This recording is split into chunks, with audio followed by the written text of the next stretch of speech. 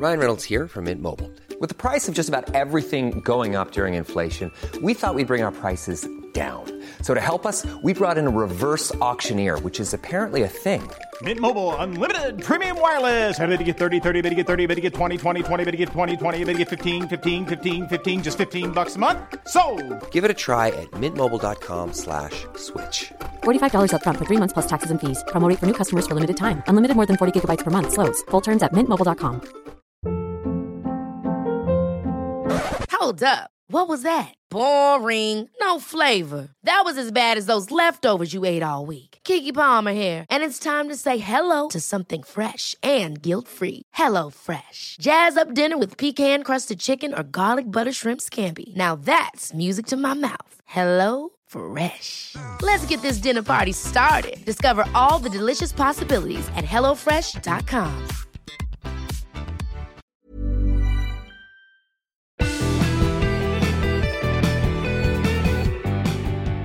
This week, organic molecules floating in space. Nobody thought initially that there was anything out there in space except for hydrogen and maybe a little bit of helium. And encouraging scientific thinking in schools. We come from monkeys. Well, apes, not monkeys, apes. My dad comes from gorillas. We come from newts.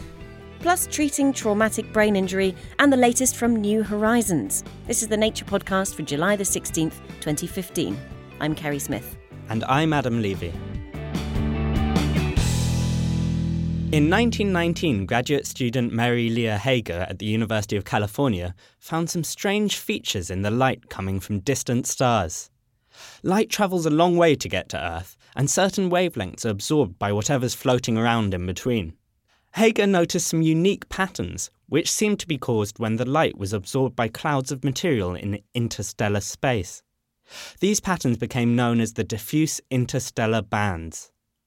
Usually scientists can match these absorption patterns with known molecules to identify what the material is made of. But these bands didn't match anything. Fast forward a few decades to the 80s and 90s, and scientists discovered a potential molecular match. But they've had to wait till now to conclusively identify the culprit, as John Meyer from the University of Basel in Switzerland explained to Lizzie Gibney. The whole exciting bit came about with the discovery of the buckyball molecule, the molecule which is shaped like a football with 60 carbon atoms at each corner of the football in 30 years ago, which led, of course, to the Nobel Prize. And immediately after the discovery of this thing, we decided to develop and apply methods to measure the positively charged buckyball molecule, like in space, where molecules tend to lose one electron. So we applied our technique on this charged buckyball molecule. Astronomers made measurements in a similar region with their telescopes and found that the features which we saw were very close to what the astronomers were measuring. And this happened in 93, 94, so 20 years ago. And how has it taken you so long to confirm that the signal definitely is being caused by these buckyball ions? Very good question. It took 20 years of experimental development, and it was so technically challenging, creating conditions such as in interstellar space. In other words, temperatures near the absolute zero and extremely high vacuum. So this required technologies which were developed with lasers, molecular beams and such techniques. And finally, after 20 years, we managed to measure the signature of this positively charged buckyball. This all happened this year, and compared it to the astronomical measurement, and it's absolutely bang on. It's spectacular. There's just really no doubt that this proves, first of all, that the first definite identification of the two diffuse interstellar bands, and secondly, the consequences, I think, for astronomy and how molecules are formed, and perhaps even, life and so on, are quite spectacular, that this positively charged buckyball is out there in space, stable. And of course, other scientists using different telescopes have found that there are buckyballs in their full atomic form also in space. Is that right? what has happened in astronomy itself in the past 5 years is that astronomers have looked at the infrared rather than the optical. And in the infrared, the astronomers discovered the characteristic signatures of the buckyball molecule itself, in other words, without it being charged. And the signals come out of areas like planetary nebulas, where carbon-rich and other stars are spitting out the material into space. And in this extremely hostile environment, these molecules, these amazing molecules, are being formed. And the follow-up, of course, is now that we could show that the ionized form is also in space, formed in these hostile environments. The electrons are removed, they are spat out into these diffuse clouds. The gravitational forces then form the clouds, and these molecules just stay there and are essentially indestructible. And you mentioned that this might have implications even for finding life elsewhere in the universe. Why is that, and why are buckyballs so exciting for both astronomers and chemists to study? Because of the amazing complexity and stability. I mean, nobody thought initially that there was anything out there in space except for hydrogen and maybe a little bit of helium. And with the discovery of simple molecules, the whole thing changed. And this led to a whole area which is called nowadays astrobiology. And now we make a big leap in this whole area, and one finds very complex, stable molecules. And one has to now think about really the formation processes of the smaller molecules. Maybe it is really the big molecules like the buckyballs and the ionized forms, which are the precursors for the formation of all the smaller molecules, which then, by various chemical reactions, lead to the formation of biologically active species. And I think you mentioned that these bands that you've now positively, definitely identified are only two of a much bigger group. So are there still other mysteries left to be solved? Oh, yes, there's always mysteries to be solved. It's the beginning, as I always say. So the field is wide open now for the next generation of scientists. That was John Meyer talking to Lizzie Gibney. The results of John's paper are out in Nature this week and are also discussed in a News and Views article. Find both at nature.com/nature. Coming up in the research highlights, frictionless fluids and why sea-dwelling jellies are boneless. But first, Noah Baker has been finding out how to cultivate a scientific mindset in schoolchildren. This is the sound of Class 5 at Blackhorton Primary School in Devon, England, just before lunchtime. The hubbub is typical, but the school isn't quite. When it comes to science, they believe that lessons should be directed by the students, not by the teachers. Here's Tom Pether, the head of school at Blackhorton. Children have got enough questions and enough ideas of their own that actually us teachers just need to feed off what they're bringing to the classroom rather than us actually tell them what to think. I met a few of the students, all aged between 10 and 11. I'm Louis. I'm Emily. I'm Rory. I'm Florence. I'm Bo. I asked them to think of any question they wanted to know answers to. They had a lot. Why is light so fast? Are there any other colours other than the ones we know then? Why do people have different colour hair? And why do people care about fashion? It's rubbish. Why does gravity pull us down to Earth? How did we learn to speak without communicating? It wasn't just questions either. There were discussions and theories too. Why are the leaves on a tree green in spring but brown in autumn? They're green because they're growing, and then they're brown because the sun isn't there anymore. The sugars are in the leaves, and then the sun coming down onto the sugars makes them this brilliant green colour, and then... Actually, not all trees are green. Yeah, I know. There's red ones, so there must be different chemicals in each tree, because each tree must take up different... And then they started to work out how to test their theories. Experiment! Test! I just said thank you very much. Keep one tree in the shade and keep another tree in the sunlight and see what happens. The more they discussed, the more ideas came out. Snippets of knowledge and experience mixed with 10-year-old logic to come to some answers. For example, after some deliberation, the group came to a consensus on what they thought all the dimensions were. First dimension doesn't exist. Second dimension doesn't exist. Third dimension is everything. Fourth dimension is black hole. And fifth dimension is the universe. That's what I think. Many of their assertions I knew to be incorrect, but to the teachers of Blackawton, that's not the point. It's not saying, no, you're wrong, that's rubbish, go back and sit down, because that's going to switch off a lot of scientists and a lot of learners. So it's always just saying, oh, that's interesting, and running with what the children think, because, I think the first thing you need to think in the classroom is that I don't have all the answers. I've got a few, but the children maybe don't have all the answers either, but together we can work out a way of trying to have come to some sort of answer. Blackawton isn't alone in its thinking.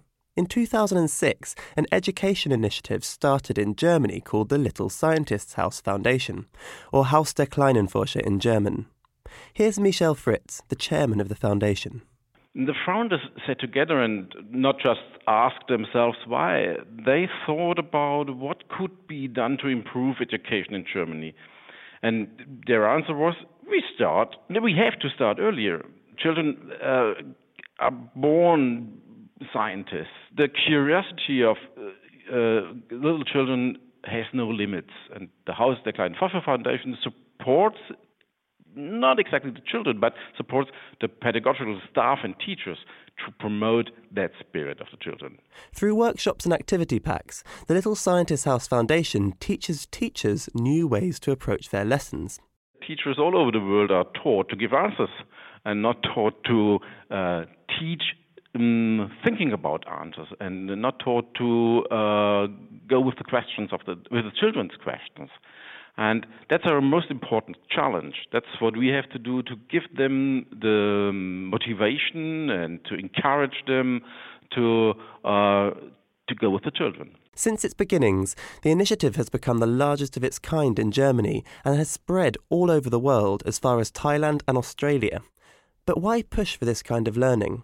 I spoke to Michael Rice from the Institute of Education in London. A lot of governments around the world are concerned about how their country does in tests. Now, the danger for that for science is that we end up with a lot of young people getting a more fact-based approach to learning science when they're in primary schools. And while some children like that, a lot of children end up losing some of that wonderful enthusiasm for science that is frankly endemic among 5 to 10-year-olds.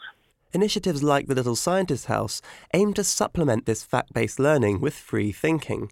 While Michael agreed with the basis of this initiative, he did warn against going too far. If you just concentrate on how science is done, after a while, actually this becomes less interesting for students and their own knowledge doesn't advance as much.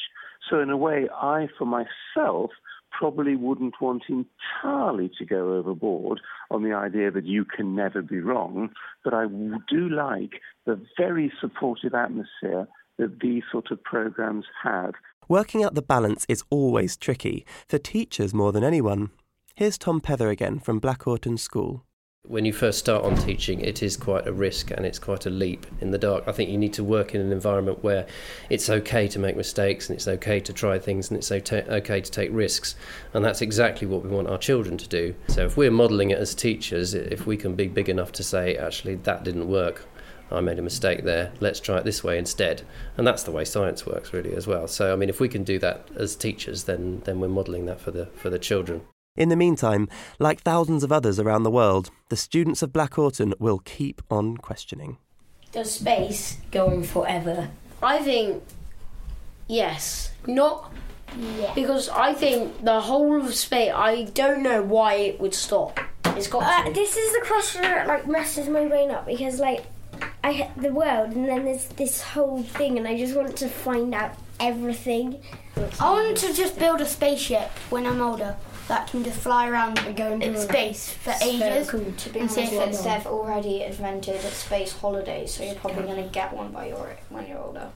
A space holiday? No, I would never want to go on a space holiday.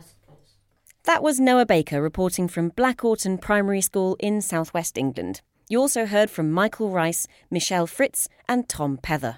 There's a special package of articles in Nature about science education from kindergarten to college and beyond. Check that out at nature.com/STEM. That's STEM as in science, technology, engineering and maths. Coming up, treating the effects of traumatic brain injury. And, in the news, the latest from the New Horizons mission to Pluto.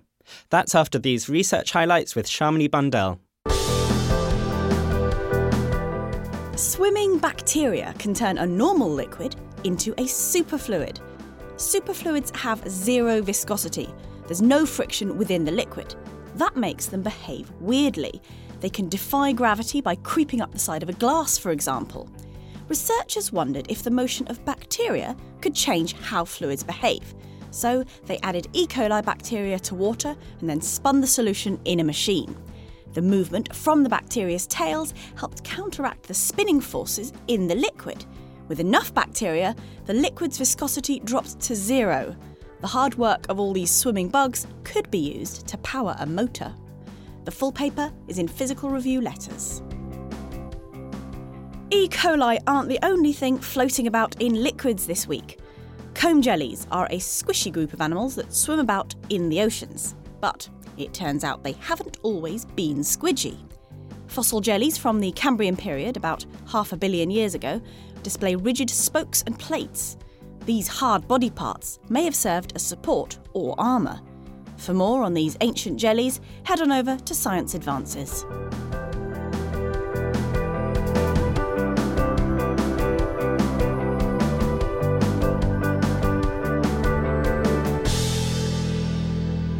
We're off to New Horizons HQ soon, but first, could brain injury cause long-term brain degeneration? And if so, how?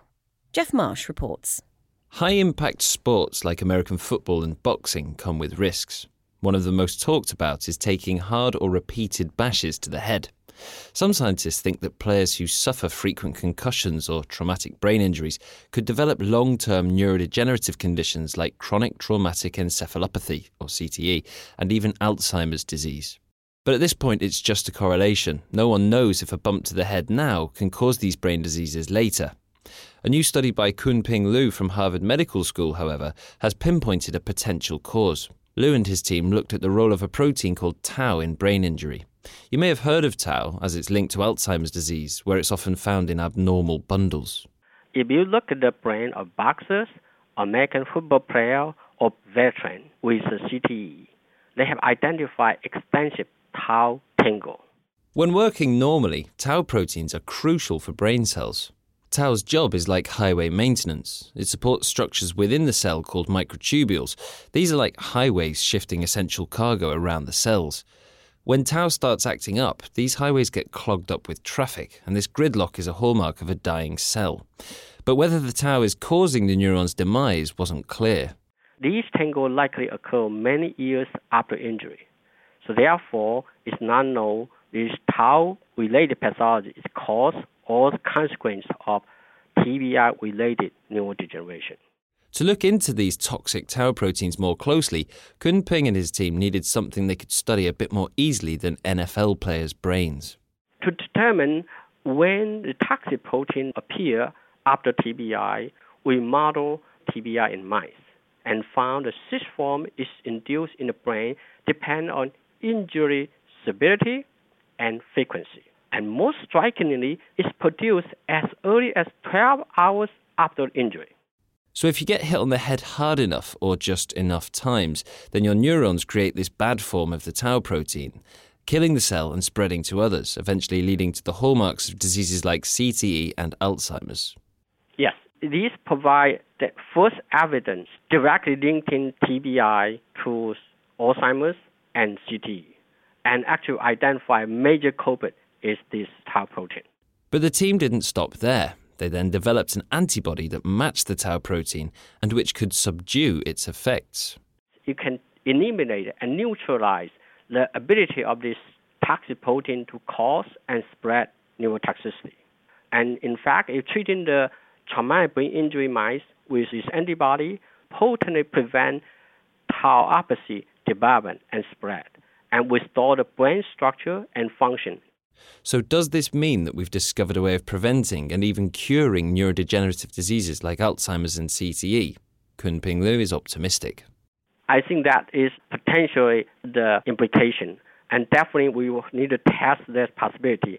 But based on traumatic brain injury model, yes, we can get rid of this misshaped protein and prevent TBI from causing Alzheimer's and CTE in the mouse model. Does this mean you're going to take up boxing? Hopefully not. I cannot. But I think the implication is, I think if you have a traumatic brain injury, I think it's critical to take care before it go on to next damage. Because one mild concussion, body have defense system to get rid of them. You have a headache, maybe couple weeks, but if you have repetitive damage, that causes a problem. If I have a traumatic brain injury, I want to make sure I get rest before I actually go on to do damage. That was Kunping Liu in Boston, not taking up boxing as a hobby. Time now for our news chat, and Alex Whitsey joins me on the line from New Horizons HQ. Alex, it must have been a pretty exhausting and emotional couple of days on the front line. Absolutely. It's been crazy up and down roller coaster ride here.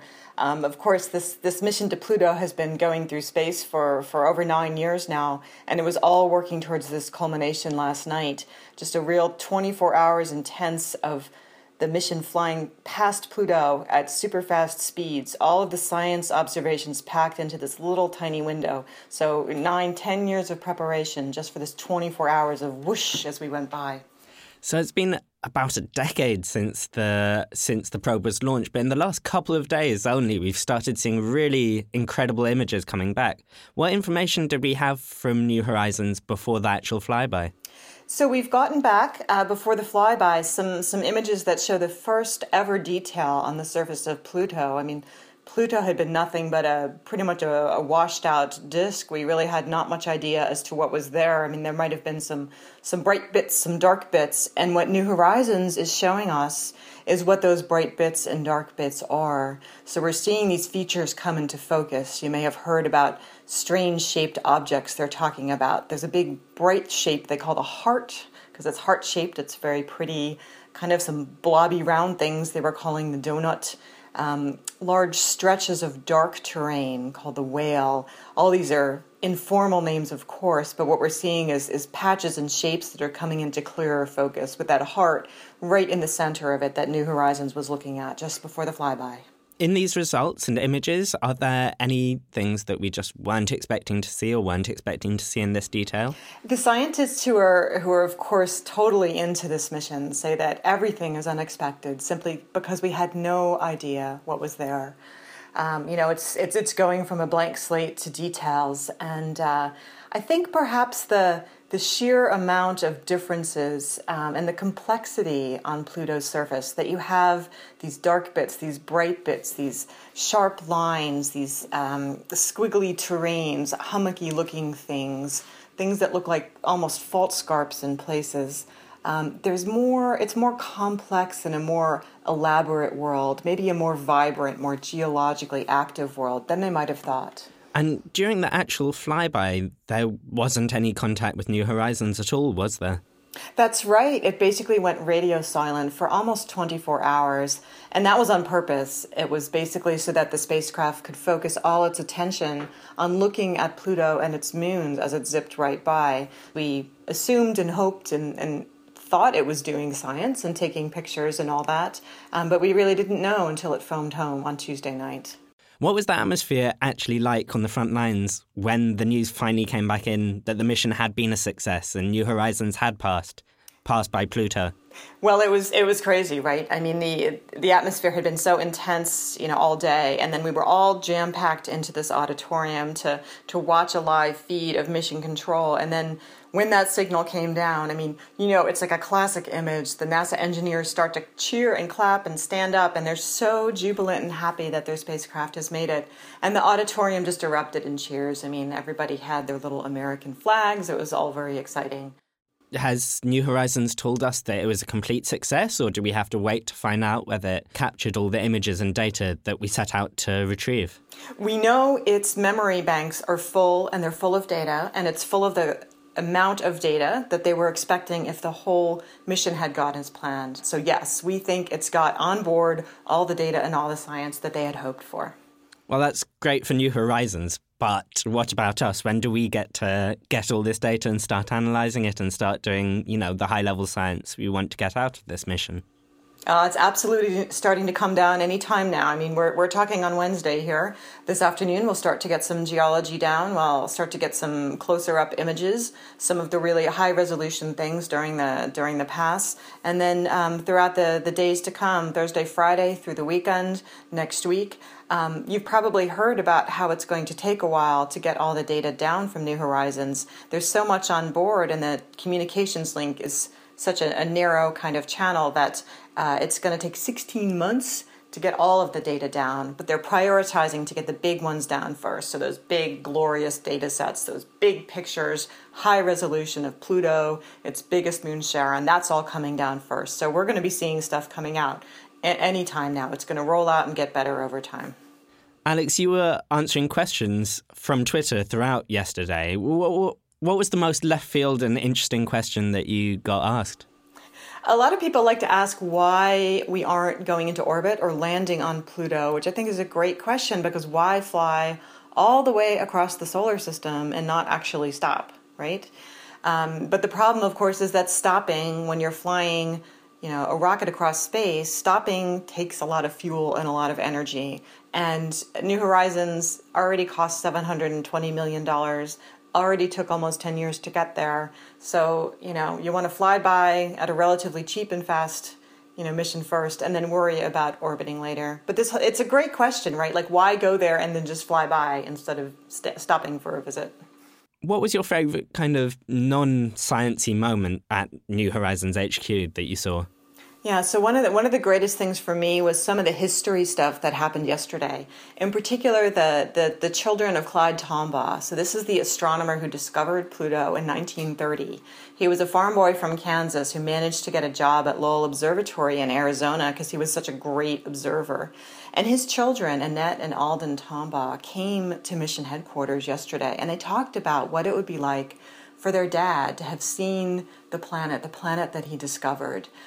It was great because Annette Tombaugh, who's this wonderful, charming lady, was talking about how happy her dad would be to see this world become reality. And especially, it's got a heart on it, right? She said he would have loved that Pluto has a heart.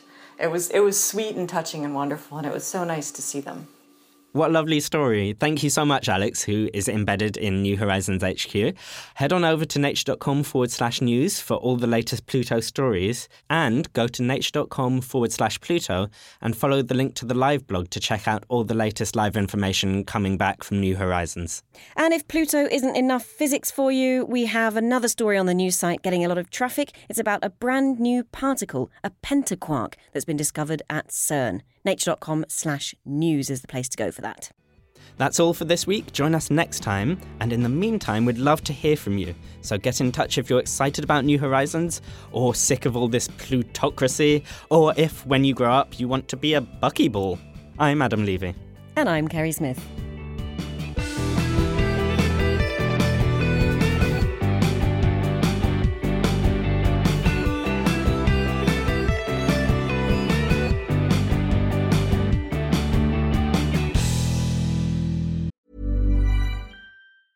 Even when we're on a budget, we still deserve nice things.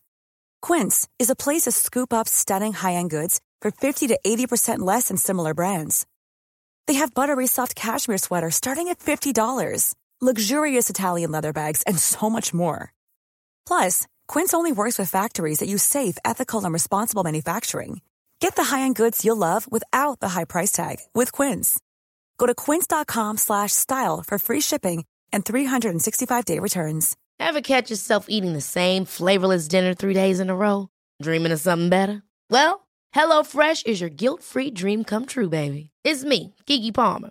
Let's wake up those taste buds with hot, juicy pecan-crusted chicken or garlic butter shrimp scampi. Hello Fresh. Stop dreaming of all the delicious possibilities and dig in at HelloFresh.com. Let's get this dinner party started.